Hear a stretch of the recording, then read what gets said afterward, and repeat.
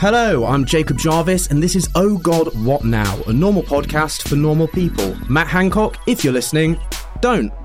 Coming up on today's show, as Damian Green regales us with tales of paddling in poo, Anne Widdecombe wages war on sandwiches, and Lee Anderson simply exists, have we hit peak? It never did me any harm in British politics. Plus, as Sunak says legal migration is too high, who does he actually suggest we stop coming here to staff our hospitals and boost our economy? And a new survey finds that Brits are too tired to be healthy.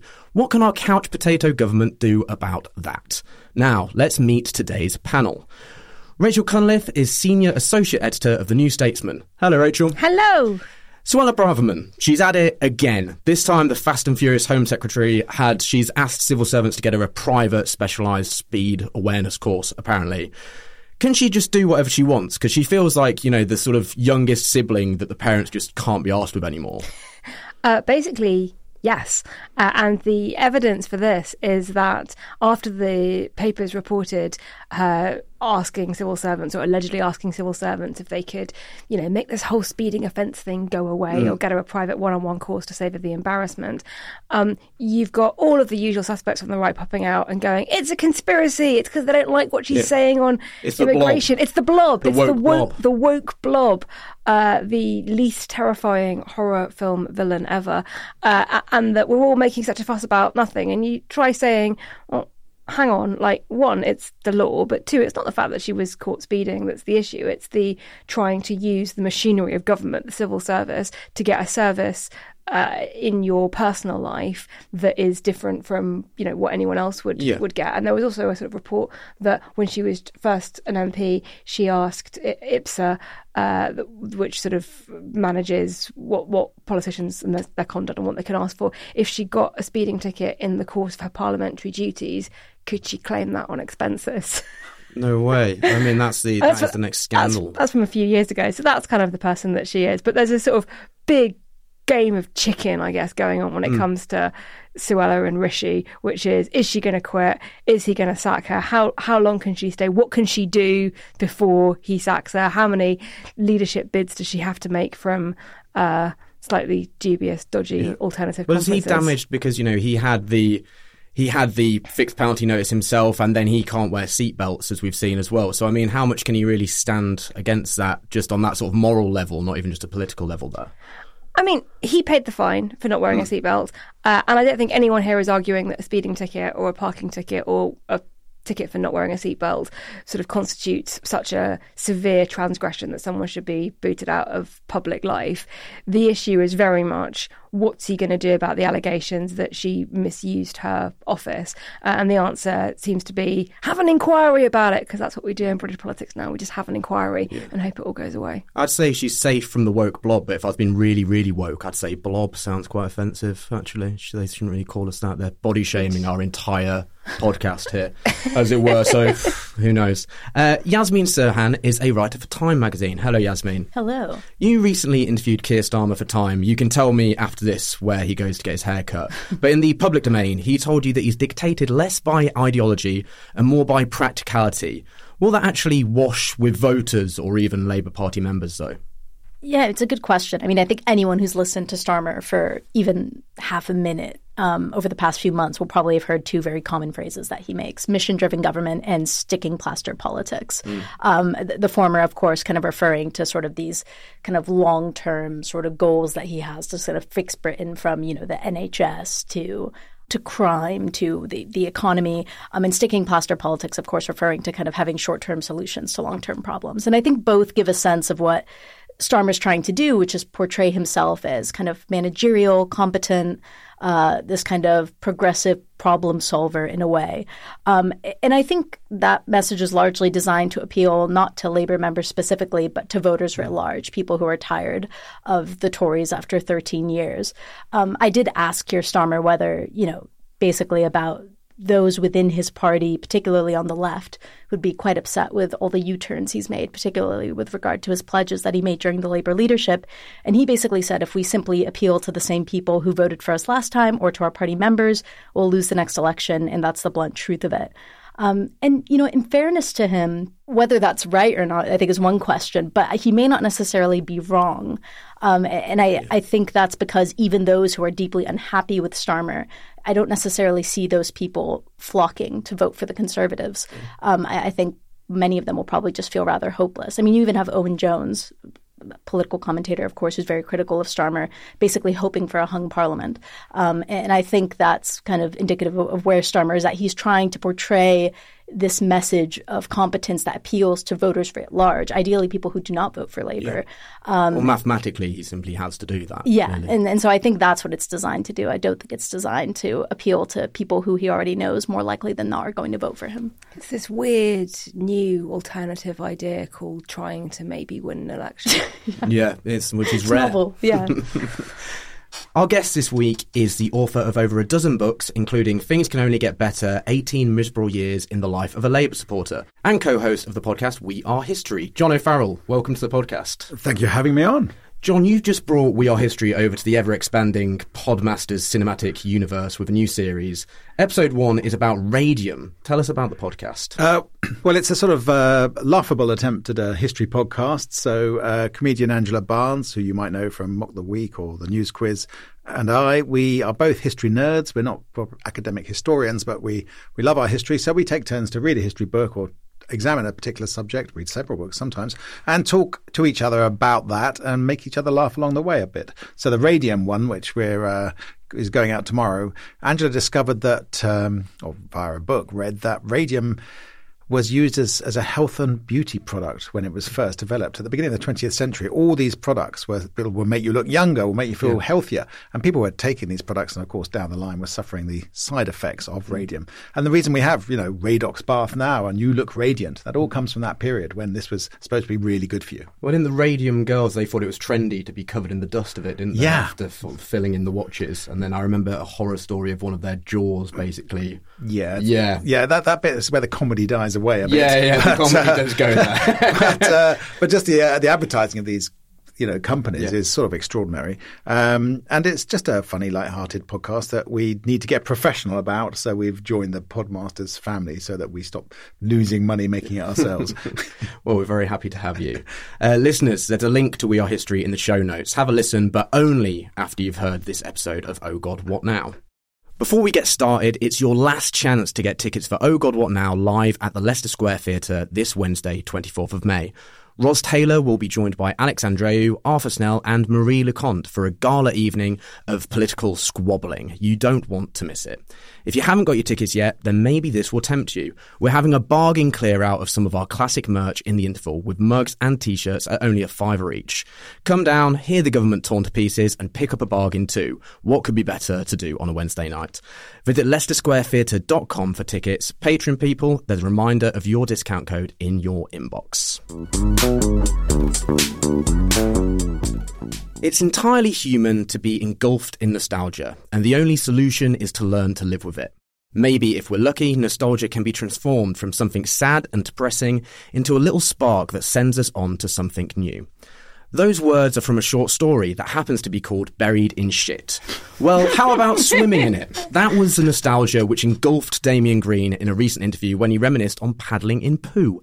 This comes as baked beans and cheese sandwiches are framed as modern-day luxuries, the new avocado toast, perhaps, by supermarket-savvy right-wingers.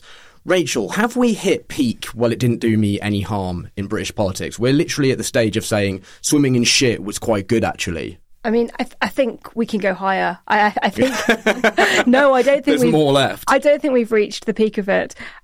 What we've reached is kind of panic stage, I think, when it comes to the Conservatives who have noticed that things are falling apart, whether it's sewage in our rivers and seas, or the NHS, which you can't get a doctor's appointment or an ambulance to turn up, or the food prices, the cost is shooting up and people are in debt and it's all looking pretty bleak. and they've just realised that they've been in power for the last 13 years and they can't blame it all on the last Labour government, which is kind of what they've been trying to do up until now. There was a lovely brief moment during the Liz Truss era where, for a very short period of time, I can't remember who it was now, but somebody on the Truss team, it might even have been Kwasi Kwarteng, tried to blame it on the next Labour government. No, the markets are collapsing. It's not because of us, it's because they're all terrified of Keir Starmer being Prime Minister. There was a time on Newsnight once I saw a Conservative politician attack the Liberal, and he said, well, I think we can see what happened. This is before the coalition. I think we all know what happened during the last Liberal government. And I was thinking, was he actually blaming the current day Liberal Democrats for the assassination of Archduke Ferdinand and the world being plunged into the Great War? That is the level of sort of desperation that we're at. And there are kind of two things you could do when things are going really badly wrong and you feel sort of partly responsible. One is sort of the hard way to say, yeah, we're going to fix it, in which case people say, well, why haven't you fixed it up until now? But okay, at least that's kind of vaguely constructive. The second way is to go, well, I think you're all very entitled for wanting it to be fixed anyway. Yeah. Back in my day, we XYZ swam and whatever. So that's where it's coming from. But no, I do think that we probably do have heights of nostalgia to explore. I'm trying to think what that could be. Maybe it's like Lee Anderson and Jonathan Gullis come around offices stealing your lunch and telling you that it's actually good for you. Do you want to know my favourite Lee Anderson fact that I found out today? He's just a year older than Kylie Minogue. So how old is that? So he's 56 and she's almost 55. But this whole idea that he grew up during the Blitz. The keep calm and carry on thing doesn't quite work for him there. No. You were sat next to Anne Widdecombe when she said people who can't afford cheese sandwiches just shouldn't eat them, which is kind of easy when you've lived off of children's souls and getting attention over the last few years, I suppose. That food staying isn't a reasonable price is basically what she was saying. It's that, we shouldn't be entitled to that. That's an entitled thing to think. Was she even more enraging in real life than watching her go viral on social media? Yeah, and I think you can see that from my face and the difficulty I have in that clip to keep my face under control. And I usually get on with the people that I am on with on Politics Live. Even if we disagree on politics, we can usually have quite an interesting, robust debate. She was interrupting and talking over everyone kind of from the very beginning, which was making everyone feel quite frustrated and frazzled. But we kind of got to this point, and the points she was making about food inflation were not all wrong. She was sort of pointing out that overwhelmingly it's driven by the war in Ukraine and how much food Ukraine used to export, and the issues also with energy, and it's not something that we're just feeling in the UK. There are shortages and prices are going up in Europe too, all of which is true. And then she kind of got to the point of, therefore, the government shouldn't do anything about it. And the reason the cheese sandwich came up was because that was the example that the BBC had outlined of a really, really simple, basic meal, just with 5 ingredients and how much those ingredients had gone up. It wasn't, as you say, avocado toast. Yeah. It wasn't kind of lobster ragu. It was something really, really simple. And that was just her reflex. If you can't afford it, then you shouldn't have it. And I asked her about the fact that formula milk has gone up so much that there are lots and lots of new parents who can't feed their babies because not everyone can breastfeed, and we've got a mass shortage of that. And she just didn't seem to hear the question that actually there are babies and young children and people of all ages in this country going hungry right now. And okay, it might not all be the government's fault, but there is a responsibility there. The thing I find really infuriating as well is, even if a cheese sandwich was a luxury, why the fuck are we not allowed to have any luxuries at all anymore? Why have we got a government that's saying, oh no, actually, you should just not have anything you enjoy? That is not something you can expect as a human being. Just sounds really desperate to me. She has a manner where she completely talks over you and knows more about you than you could ever possibly understand. And I had it worse than Rachel, actually. I spent 4 days with her in a hotel making a TV program. And I was too polite to not go to the pub with everyone, pub with everyone else. So I stood there talking with her at dinner afterwards. But we were making this murder mystery program and trying to solve this crime. And it involved lifting this baby out of the cot in the night. And I said, you could do that to a baby without waking it up. You could carry a 2-year-old out of its cot and carry it downstairs, and especially if you knew the child, it wouldn't wake up. She goes, absolutely rubbish. You could absolutely, the baby would wake up. And I went, well, I've got 2 small kids, Anne, and I can do that. No, absolutely not. The child would definitely wake up. And I had to stop myself shouting on camera, you've not even had sex. I've got 2 kids. You're telling me about kids and what they do. And you're a virgin. So shut up. But of course, I'm too well brought up to do that. So I went, well, interesting point of view, Anne, but I think we'll agree to disagree. Well, it's a good job she'd banned you entirely from the minibar so you hadn't had a drink, which could have encouraged you to maybe do that. Oh, my God. Yes, that would have been a memorable time in a luxury hotel with Anne Widdecombe.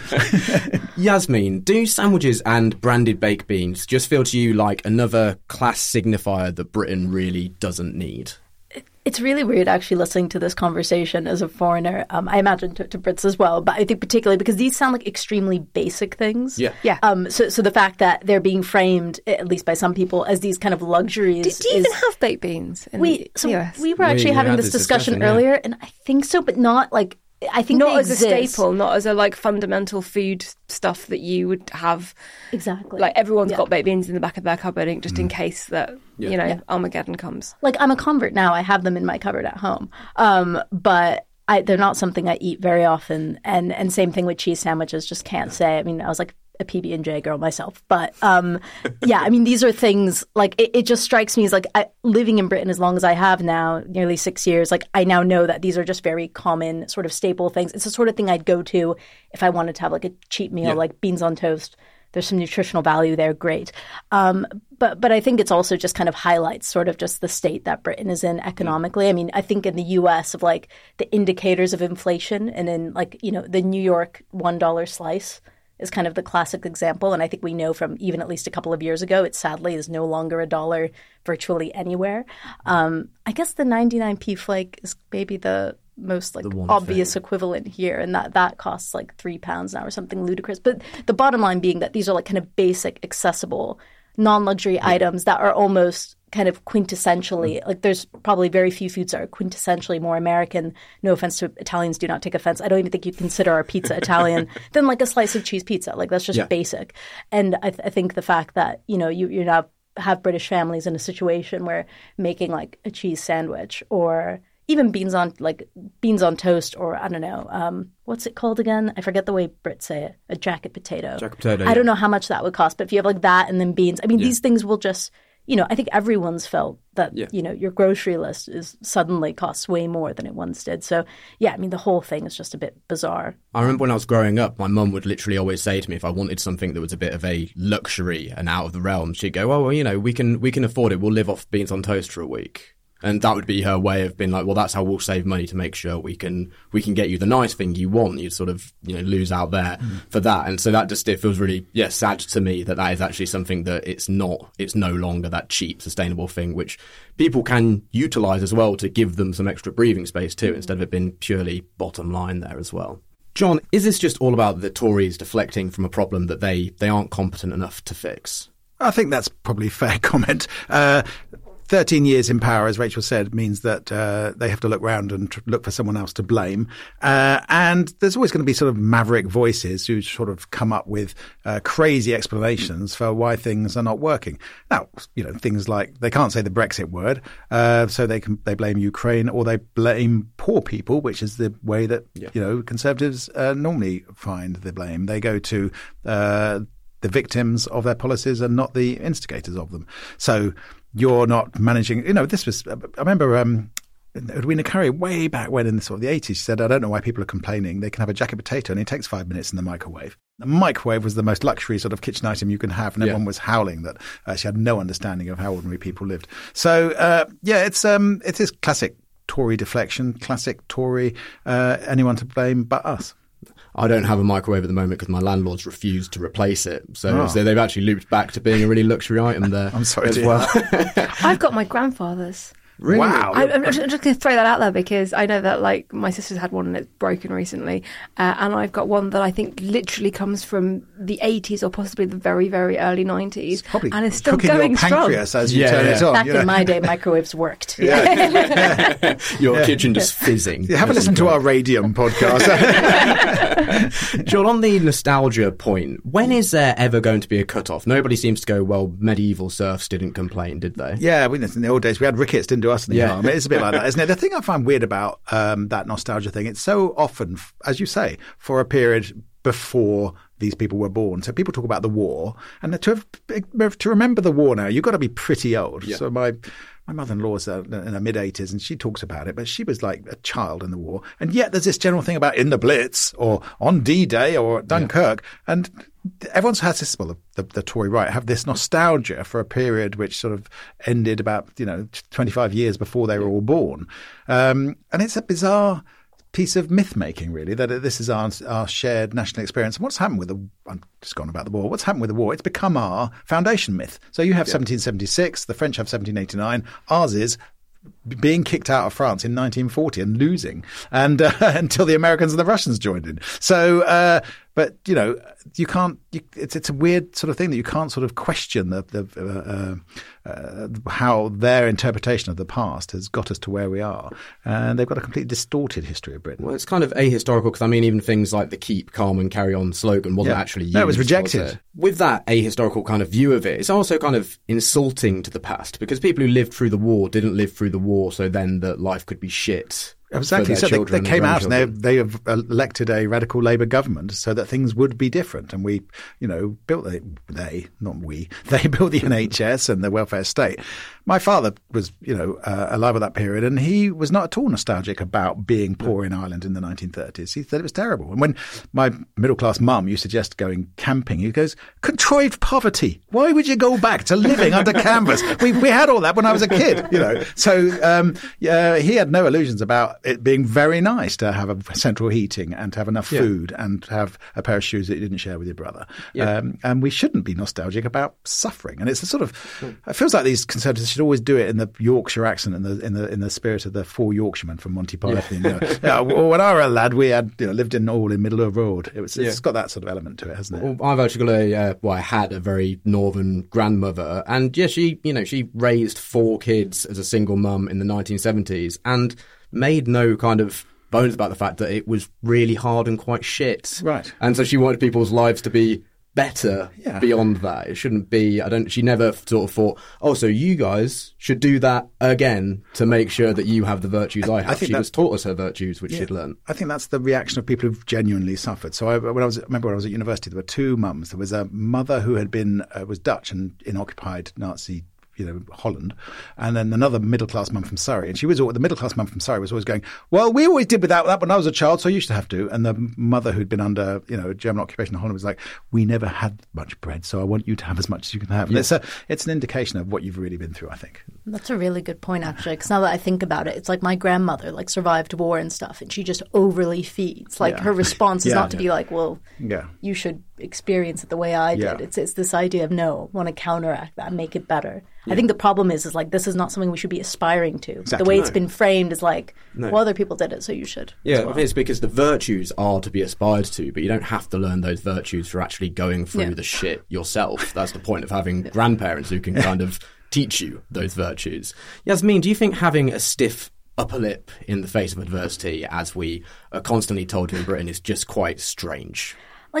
Don't get me wrong. I think there are certain admirable elements of it. I feel I think back to COVID, seeing the way British people kind of all banded together, really looked after themselves and their communities. It kind of felt like everyone stepped up.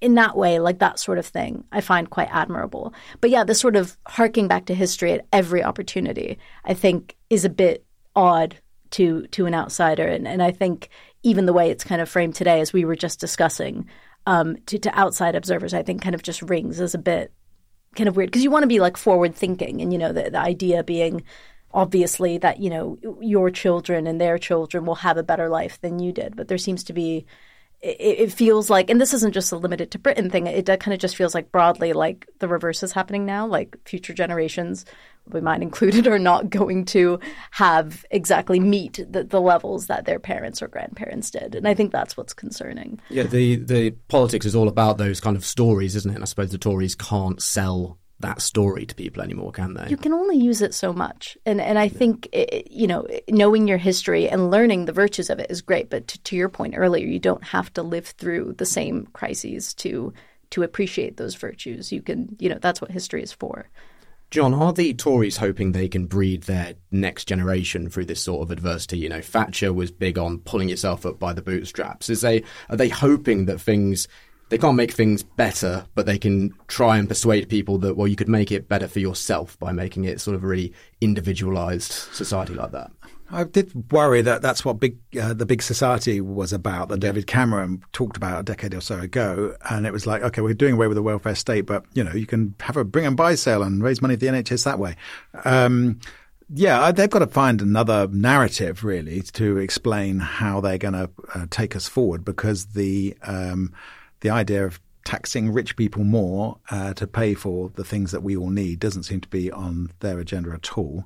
And it doesn't seem like I really don't understand why they struggle with that so much, because it doesn't seem like it seems like a no-brainer to me. So I don't know really what is inside their heads. But I think if Labour can just, keep sort of looking sensible and holding on to that vase, and maybe we'll have a chance to see if there's an alternative way of doing things. On that taxing really rich people, I mean, one point about that is that being really rich is something that the Conservatives want you to aspire to. I mean, I think the people who are really rich who should be taxed so much are billionaires, which realistically most of us simply cannot aspire to. But things like this iPhone I have right in front of me makes me feel really, really close to billionaires. And that maybe actually makes me think I can aspire to it. Is that sort of something it's hard for the Tories to say to people like, no, you will never be as rich as Elon Musk, for example? I don't know if ordinary people think they can be as rich as Elon Musk. I think they might be a bit richer. And every society has, going back in history, has a sort of get-out clause that stops people sort of rebelling. The Roman slaves had liberatiae, which were people who would be freed, and it gives you one little bit of hope. There was a way in which serfs could be a relief from serfdom if they went to outside of their lord's manor for a year and a day. I think we have the National Lottery is our little 1 in a million chance of escaping poverty. But you've got to give a little sort of a tiny bit of hope for people to cling to. Rachel Widdecombe to me feels like quite a relic, and she's not a member of the Conservative Party anymore. But does it feel like there's a growing number of people within the Conservative Party who do follow her kind of doctrine, as it were? Your Lee Andersons, your Mark Francois, your Jonathan Gullises of the world? So I don't think it's necessarily that there are more of them. I think it's that the ones who are there, who were always there, have become more vocal recently. And that is in part to do with the fracturing of the Conservative Party, a big internal fight over what it is, what it stands for. And that means that people on the fringes who didn't really get much attention beforehand now are. It also doesn't help that sort of on social media, if you're a Conservative MP and you say something outrageous and you make a little video about how you went down to the food bank and everyone there was just eating takeaway the whole time, you can then get your story picked up on a number of news channels and it can go viral, and then next thing you know, you're in the cabinet, which is essentially what happened with Lee Anderson. So I don't think that there is a sort of a mass movement towards this. I think the aspiration stuff is really interesting. It's a word that we've just been tossing around like this. Like, the Conservatives don't have that vision of aspiration for the future. Now, that's relatively new. Even Thatcher had this idea a lot in her messaging. I think the slogan was, don't just hope for a better future, vote for one. This idea that you should want your life to be better, and those nice things, you can want them and you deserve them, and if you work hard you should be able to have them, and you should be able to earn them for your children, and they should be able to have a better standard of life. That's a very traditionally conservative position. So it's very, very recent to go, you want clean water to swim in and more than a crust of bread and a piece of cheese. What's wrong with you? Like, that's actually not what conservatism has been historically. And I don't think it's that effective electorally either, because, okay, a lot of the Conservative voting base, they are sort of over 65s and are relatively insulated, a lot of them, from this because they own their houses, they've had great housing wealth, and they've got pretty good pensions, so they're going to be fine. But the Conservative Party knows that it needs people under the age of 65 to vote for them too, and that's not a very compelling message. And one of our New Statesman writers, who's called John Oxley, who you should definitely get on this podcast because he's great. He's a Tory. I'm not sure if you allow Tories. Yeah, we've had them. They're not completely banned. They have to ask to be able to come through the door, kind of like vampires. Yeah, and you have to make sure that neither you nor the studio will combust as they enter. But he wrote for us last week on exactly this and sort of said, learn to live with it is not exactly a galvanising election slogan. And what the risk for the Tory party is that they talk themselves into this doom loop where they go into the next election going, everything's shit, vote for us, which is not particularly likely to be successful. Yeah, it feels to me like it's like you said there, that we had a shit government, so it gets more shit because the people who can get into it become exponentially more shit, and then we just get into this complete doom spiral. It's almost like we need an election. Yeah. I mean, that point you make about the Anne Widdecombe's and the Lee Andersons, do they, are there a lot of them in the Tory party? I think there's a lot of them in the membership of the Tory party, and that's why they elect the leaders they do. So if you think about the past few prime ministers we've had from the Conservatives, the maddest ones have been elected by the members. Boris Johnson, Liz Truss, and, their leader, Ian Duncan Smith, who was never prime minister. When if all goes horribly wrong and they just have to appoint a prime minister, they get Rishi Sunak and Theresa May, who are arguably the least mad of the leaders they've had. So it shows you that trusting Tory members to pick the leadership of Britain is the worst possible thing you could do.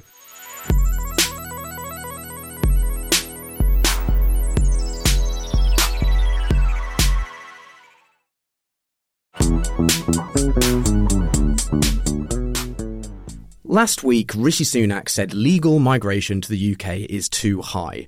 But despite his maths boffin credentials, he couldn't say what number wouldn't be too high. Perhaps Suella Braverman could just pick from a tombola and we'll go with that. Sunak might be the friendly face of hardline conservatism, but can anyone else hear that really high-pitched whistling sound at the moment? Rachel, is Sunak refusing to commit to a number because he simply can't think of one higher than 0 that people he wants to placate would be happy with? And also he can't think of a number that is actually achievable so that he won't get sort of hammered by it in a year's time when people go, you said it was going to come down to this number and it hasn't. Fundamentally, I find this whole conversation really, really odd. And I tried to say this actually on Politics Live with Anne Widdecombe and she was interrupting me. But the question that they had sort of running along the base of the screen was, has the government lost control of migration? And the point is, no, the figures that we're going to get on Thursday are the result of the government's control on migration. They have control of the system, and various parts of the Home Office and different departments have worked out how many visas they want to issue for refugees coming from Ukraine and Afghanistan and some elsewhere, but also work visas. How many people do we want working in the NHS to come to be fruit pickers, to come be lorry drivers, to come be care workers? And do we want some of those people to be able to bring their families? Because if we don't offer them the chance to bring their families, they might not come, and we need those workers. What about foreign students who are investing loads and loads of money in our universities? And we can have a separate conversation about whether that's a sustainable, productive model for higher education. But basically, they are literally paying to be in this country. And all the different departments have gone, yeah, we like that. Post-Brexit, we can set our own system, points-based immigration system, have a list of occupations. Yep, tick, tick, tick, tick, tick. And then you get to the end and the number is deemed too high by some sort of arbitrary psychological factor. And then everyone goes, the government's lost control. No, this is what having control looks like. Do you think Sunak believes anything he's saying on this, or is it, as you say, just a way to reshape the narrative around his government? Do I think he believes that migration numbers have to come down? I mean, no, he's a Silicon Valley technocrat, and the reason numbers are high are because the business department and the Treasury need them to be high because we have all these shortages of workers, and there isn't a single area. I mean, maybe if you look at the ones who've come from Ukraine and Afghanistan, although that kind of taking people there earns you a certain amount of soft power that you can then use on the world stage in various ways. But the work and the business visas and the student visas, like, they're there because the government has made an economic decision that it benefits us to have these people here. And Sunak knows that. And one of the really interesting things is looking at how much he has tried to put the focus on illegal migration and the people crossing the very, very small number. So we think the number of the refugee figures are going to be around 700,000 when they're announced on Thursday. 45,000 people crossed in small boats. Now, that's like a rising number, and that's a policy challenge for all the reasons that we've talked about, and it's very dangerous, and we should be doing something about it. But it's like a tiny, tiny, tiny fraction of that bigger number, yet it's where all the political rhetoric is going. And the reason it's going there is because it's the one area where Sunak can say, we're being really tough and we're stopping the quote-unquote wrong people from coming in. Please don't ask me questions about all the right people that we are letting in, but that you inexplicably seem to be very upset about. That's quite interesting that they've tried to put so much emphasis on the small boats and saying people really feel strongly about the small boats. And Dover went Labour this month. And it's like they're right on the front line. The voters of the people in that town where the boats are arriving, chose to vote against the Conservatives and kick them out. There's another secondary scandal to all of this is that all those refugees and asylum seekers are not allowed to work, and we're desperate for people to work. We have, fully qualified Afghan doctors not allowed into the NHS, and I think that's just policy written by the Daily Mail editorials. It's just crazy. It would be such a simple change for an incoming government to make. I'm regularly baffled by how shit at being the Tories are. It's like they don't really want to be Tories. They're just so bad at it. And then I hear these things and I think this is exactly what you should be doing, what you want to do. This will bring in money, which would seem to be your whole thing. That's your whole shtick there. Yasmin, Tory MP Adam Holloway. No, me neither. He said, who would think that a Conservative government was presiding over effectively uncontrolled immigration? How hyperbolic is that? I mean, it's obviously a ludicrous exaggeration for all the reasons that everyone just mentioned. I mean, of course, we know that freedom of movement no longer applies to Britain. And contrary to what many people appear to think, I can speak from experience, getting to Britain, being allowed to move here and work here. It's hard. Is incredibly difficult and very expensive. I mean, many thanks to my past and current employer for sponsoring those visas, but it's an expensive and costly process. So it's certainly not easy. It's not the case that Britain's doors are wide open. It is clear, and I'm guessing this is what Mr. Holloway's comments were, that the Conservatives have overseen an extensive increase in migration over recent years. I think David Cameron's tens of thousands pledge came when net migration was, I think, around 250,000. And now, of course, I think 2022 was just over 500,000. And as Rachel mentioned, it's expected to be more. But, I mean, net migration is also just such a weird metric upon which to base this, because it doesn't, you think of all the numbers that are going into it, quite aside from everyone who has visas, of course, and people who are coming that way. I think the people coming from Ukraine, Afghanistan, Hong Kong with the BNO visas, I mean, those are obviously huge. They do, bring in a lot of soft power, of course, but also a lot of those people, one would imagine, I mean, certainly with regard to Ukraine, having spoken to Ukrainian refugees who live here, they are not necessarily keen on staying here. They're here because they have to, because it's safe. But I think, there's certain numbers of these people who are going to return. And the other thing about net migration is if British people leave, it brings the net migration figures down. So you could end up theoretically where the net migration figures were zero because we'd taken in 700,000 people from all over the world and 700,000 people had decided to leave. Would that make these people happy? Probably not. I'm just guessing. Probably not. On the point of it, kind of, their whole thing seems to be that it unsettles communities and changes community dynamics. So yeah, if you just switch the exact same number of people, if you follow that thought process, that exact same problem would arise. So it clearly isn't about how many people there are, but then I don't buy into the integration rhetoric either. So none of it really seems to make any sense to me. That idea about setting communities and changing communities. And what Conservatives don't realise is that things were in a massive state of flux when they were born. And that first 20 years of their life was not how things had always been. So, in the end of the war, there were lots of Polish refugees here. There were people who'd come over from all over Europe after the war. Before that, there were Belgian refugees. In the Victorian times, there were German bakers, and before that, French Huguenots. It's always been a state of flux, this country. And people think there was this one moment that changed when the Windrush arrived. It's just nonsense. There's been a constant evolution of the British population, and it's ongoing. And it's healthy, and it brings not only wealth but skills, but makes it more interesting. God, go back to the 50s and try and imagine what it was like when there's only one sort of takeaway.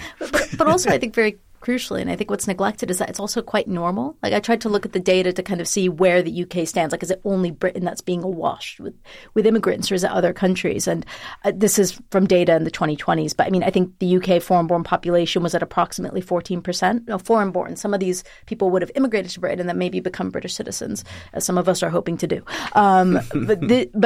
This share is similar with the US and Spain. In fact, Australia, Canada, New Zealand, they have more people who are a bigger foreign-born population than the UK. So, I mean, these are other, high-income countries. So, I mean, relative to its peers, the UK isn't exactly an outlier in a significant way.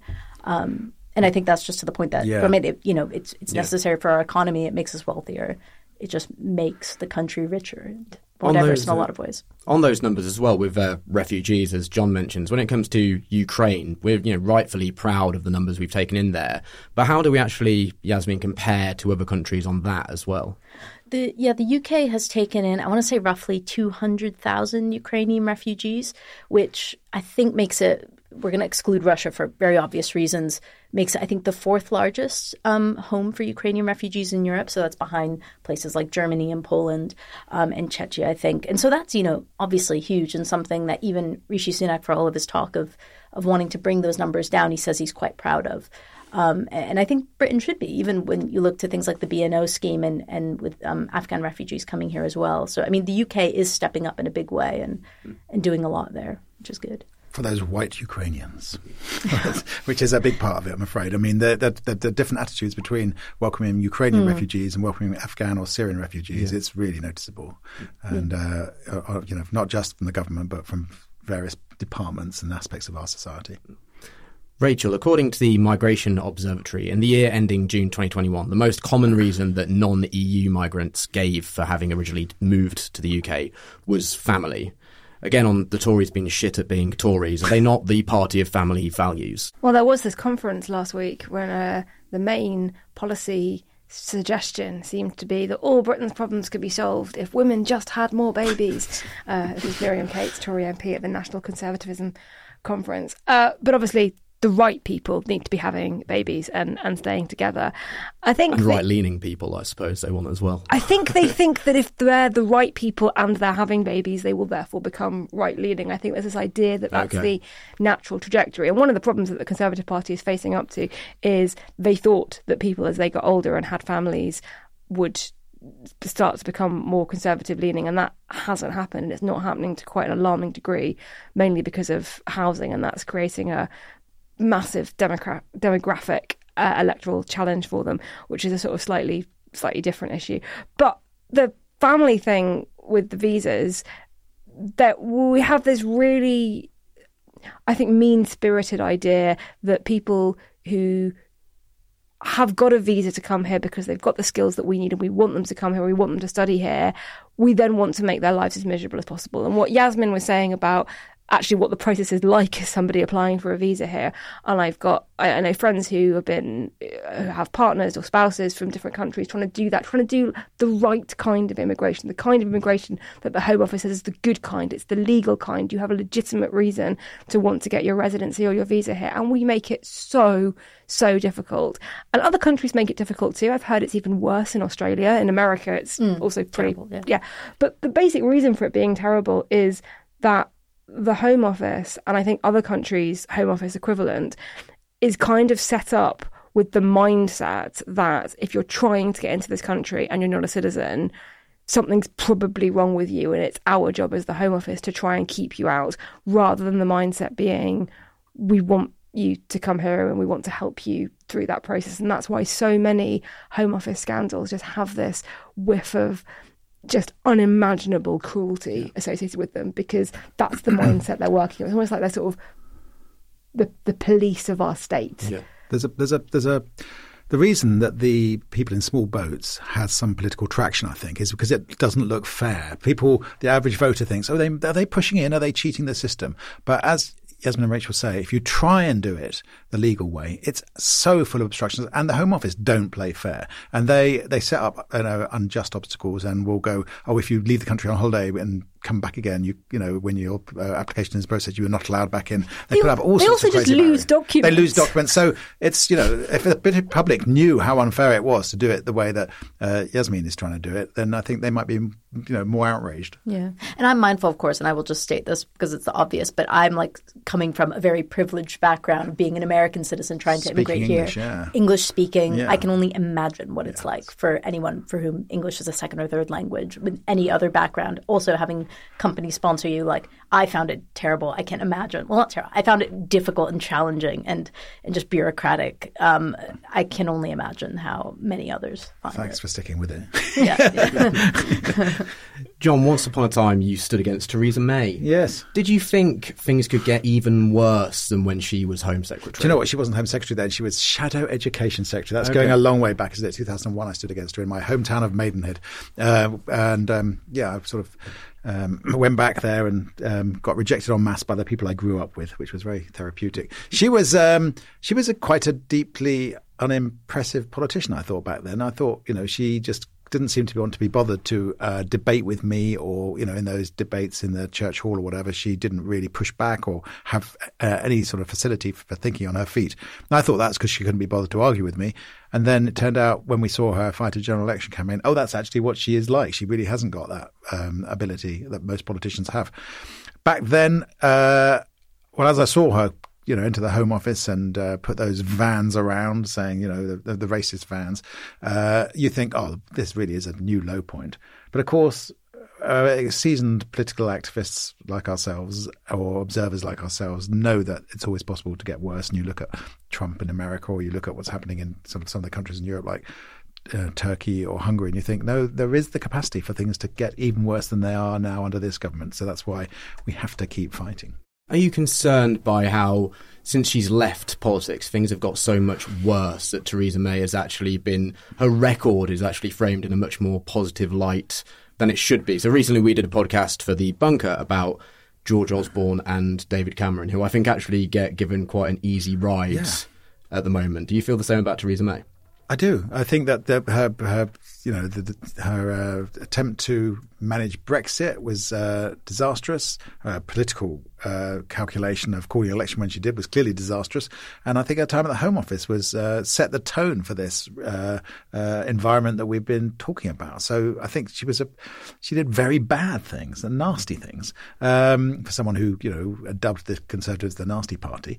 And same for Osborne and Cameron with austerity. That was not a political inevitability. It was a choice to make people poor and make them suffer that much for something that was not their fault. So, historians need to keep banging on about the damage that this successive Conservative governments have done this country, and we have a very sort of biased sort of public discourse in this country, which is set by the newspapers. And so, the moment Labour trip up over the tiniest thing, it'll be as bad as the Kwasi-Kwarteng budget. I remember the Millennium Dome being the worst thing that could have ever happened. The amount of noise about the Millennium Dome. I look back there with such fond nostalgia about that being a bad thing. Gordon Brown's handwriting was a terrible thing. But the Tories get away with all sorts. In fairness, Gordon Brown's handwriting, I've seen it. It is terrible. It is pretty diabolical. Absolutely, it is illegible. Remember when Liz Truss said she'd just hit the ground and forgot the running part? Well, it seems like a lot of us feel the same way at the moment. A new YouGov poll found that 35% of Britons feel too tired to lead a healthier lifestyle. Other people cite the cost of food and other costs related practically to exercising as barriers. Is this another cost of living issue the government is letting run away with itself? Yasmin, you did the Hackney Half at the weekend. Did you stay awake all the way until the end?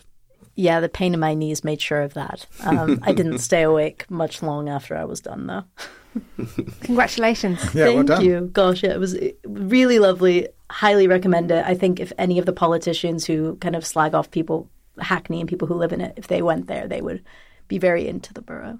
Did you find having something to aim towards motivated you to do that race? That is the only reason I sign up for these things. It's fear. Because I know that if I'm scared, it kind of works and it doesn't work. I sign up for races because I know that the fear of failing or not being able to complete them will scare me into training. So it's kind of an impetus to actually run and be somewhat active. The problem is that was my 4th Hackney half. So it was also, I think the only time I trained properly for that race was the first time. So once you lose the fear and think, I've done it before, then you're kind of less galvanized into training very hard. I didn't train nearly enough as I probably should have done, but. For the people who are sort of too tired for this, we can joke around about the fact that we can't go on runs. I mean, I didn't do the Hackney half. I was woken up by it and thought, how the fuck are people running at this time of day with this atrocious dance music playing at the same time? But, I admire you for that. But is there a serious point to this in that the cost of living crisis is going to have a really long tail problem, but particularly if we're less healthy now, younger people are less healthy people and older people are less healthy, that is going to put more pressure on an NHS and on a society down the line. Is this something that's sort of a ticking time bomb there, to use that phrase?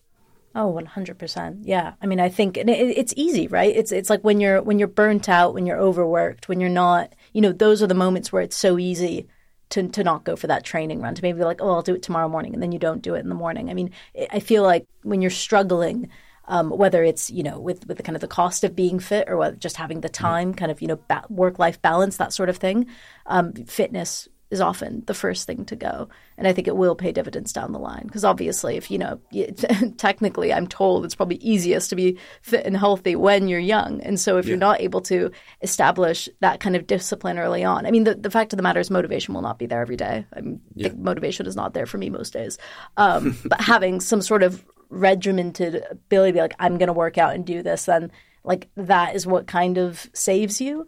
And it's really hard to do that if you're, you have to worry about a litany of other things, whether it's affording a gym membership or, working enough jobs to be able to make ends meet. If you look at the history of weight in this country and across Europe, and 200 years ago, the rich people were all fat and the poor people were all thin, and now it's the other way around. It's a tragedy that the overweight is a sort of problem of poverty, and the people who can afford gym membership and skiing holidays are all the rich people. Rachel, do you feel too tired to be healthy? Yes. Yes. Next question. Absolutely. And I haven't managed to lose the weight that I gained in the first lockdown. I think a lot of people have that experience. It took me a very long time to do that myself. It's maddening. I'm just going to have to buy bigger clothes. But one of the things that I'm finding really frustrating is I've got some kind of hip problem, knee problem, not sure. It's being looked into. It's been being looked into for the last kind of 9 months. And that's good. That's with like my GP actually helping to try and work out what's wrong. So every time I try and go jogging or go to a gym class, I will then have 6 days of agonizing back pain afterwards, and trying to balance those two things. And I have tried saying to various healthcare providers, look, I'm young, I'm relatively healthy. If I'm getting this now and I can't build up those habits, like Yasmin was saying, and the discipline and the motivation, this is going to cause more problems for the NHS when I'm older. And they go, yes, but we're dealing with people who literally can't walk at the moment, and you can, which is, a fair enough response. So I think healthcare comes into it a lot. I think also just public spaces comes into it, this sort of privatization of exercise space. Now, like we've all mentioned, needing to be able to afford a gym membership. What about football pitches and basketball courts that you could just book? What about like parks? The fact that more and more of our sort of public land seems to be being privatized, and you want to go for a long country walk while you're technically trespassing. There's a sort of change in mindset where exercise is now something that you have to pay to do, rather than it being something that you can incorporate in our public spaces, which I think is having a real impact as well. John, this is a sideline historical question for you here, yes. So sorry to throw it on you, but has exercise always been glamorized in history? Was it always a thing that was glamorized, or in the past was it something that you wouldn't do? I think you wouldn't do it in the past because you'd be working. I mean, before the Industrial Revolution, you would have not needed exercise because you've been working in the fields all day. And then when the Industrial Revolution came along, there was no time to do any exercise and you were too hungry and tired to do anything like that. So it's quite a modern phenomenon, the idea of spare time in which to do these things, and the idea of fitness. It sort of comes from sort of probably Victorians, I think, the beginning of the cycling and the sort of the boxing and the sort of healthy, the eurythmics that the girls would do at the public schools, sort of dancing to music and stuff to keep fit. And it came then, of course, in the 30s with a slightly sort of fascistic overtones of the sort of healthy body and pure spirit and, the master race. So that's thankfully we've moved that to one side. Rachel, adjusted by gender, 29% of men said they were too tired to be more healthy, but 40% of women said they're too tired to be healthy. Is this a factor which perhaps, again, also goes under the radar when it comes to women's health here? This sort of show where maybe the balance of workload within homes is being shared? Yeah, I mean, fundamentally, if you've got one partner doing the vast majority of unpaid labour, the second shift, as it's called, both people are working full time and then one of them is handling all the childcare and housework, that's less time for exercise and less time for staying healthy. I'm wary of going too far on that direction, though, because I think fundamentally when it comes to difference in healthcare outcomes, what seems to be the defining feature is health providers just not listening to women and not actually taking what they say seriously, and the response so often being, we'll try and lose some weight, which is actually something that men get as well. But I have a condition, I've got PCOS, and I went to the GP and said, should I be worried about this at all? And she sort of didn't even glance at me, didn't look at my stats or anything, just went, well, that puts you in a slightly higher risk category for type 2 diabetes, so maybe try and lose some weight. You don't know how much I weigh. This is before the pandemic, I should say. You don't know how much exercise I'm doing. You don't know anything about me except that's your kind of go-to solution. And I think lots of women kind of get put off engaging with the healthcare system at all, particularly if they know that they are slightly overweight or they could be healthier, because if that is the first thing a healthcare provider sees and fixates on, you can't trust them to be able to handle your care appropriately. Basically what I'm saying is I don't think it's as simple as husbands and dads taking the kids for a night so that mum can go to the gym.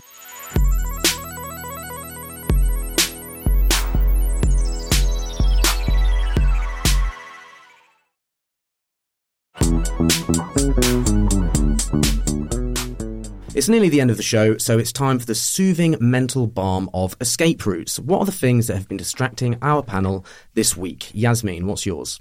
So I'm in the middle of reading Ben Judah's forthcoming book, This Is Europe, which kind of, if you've read This Is London, which is very good, is very similar. It kind of tells the story of Europe through a series of like these very vivid and incredible portraits of people living in it. So yeah, I'm in the middle of that and it's very good.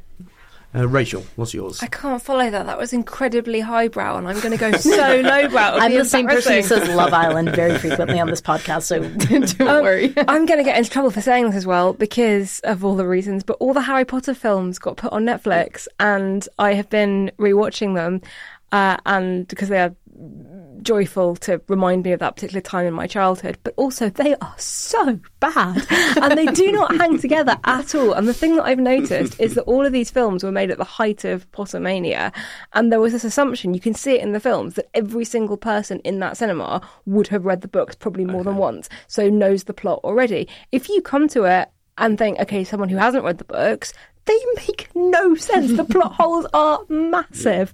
And I feel like they should be studied as their own little thing, as a kind of, this is what happens when you make films at a time of obsession. They do not age well at all, but they are quite fun. John, what's yours? I've just been reading Fintan O'Toole's sort of part memoir, part history book, We Don't Know Ourselves, which is about his life time, I suppose, in Ireland.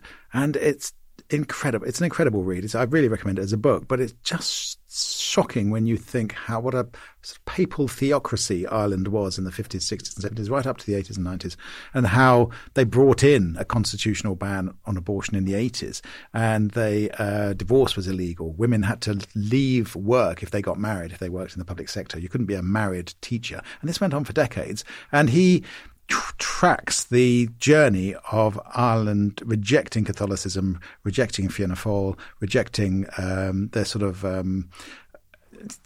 insular, we'll do it differently to the Brits sort of mentality that sort of oppressed them in such a terrible way for sort of half a century after independence. So it's been fascinating to watch, that country emerge as someone who's sort of half Irish, and I have an Irish passport and I go there a lot. So to remember what it was like and to see it now and to track that journey from a great Irish writer has been a pleasure.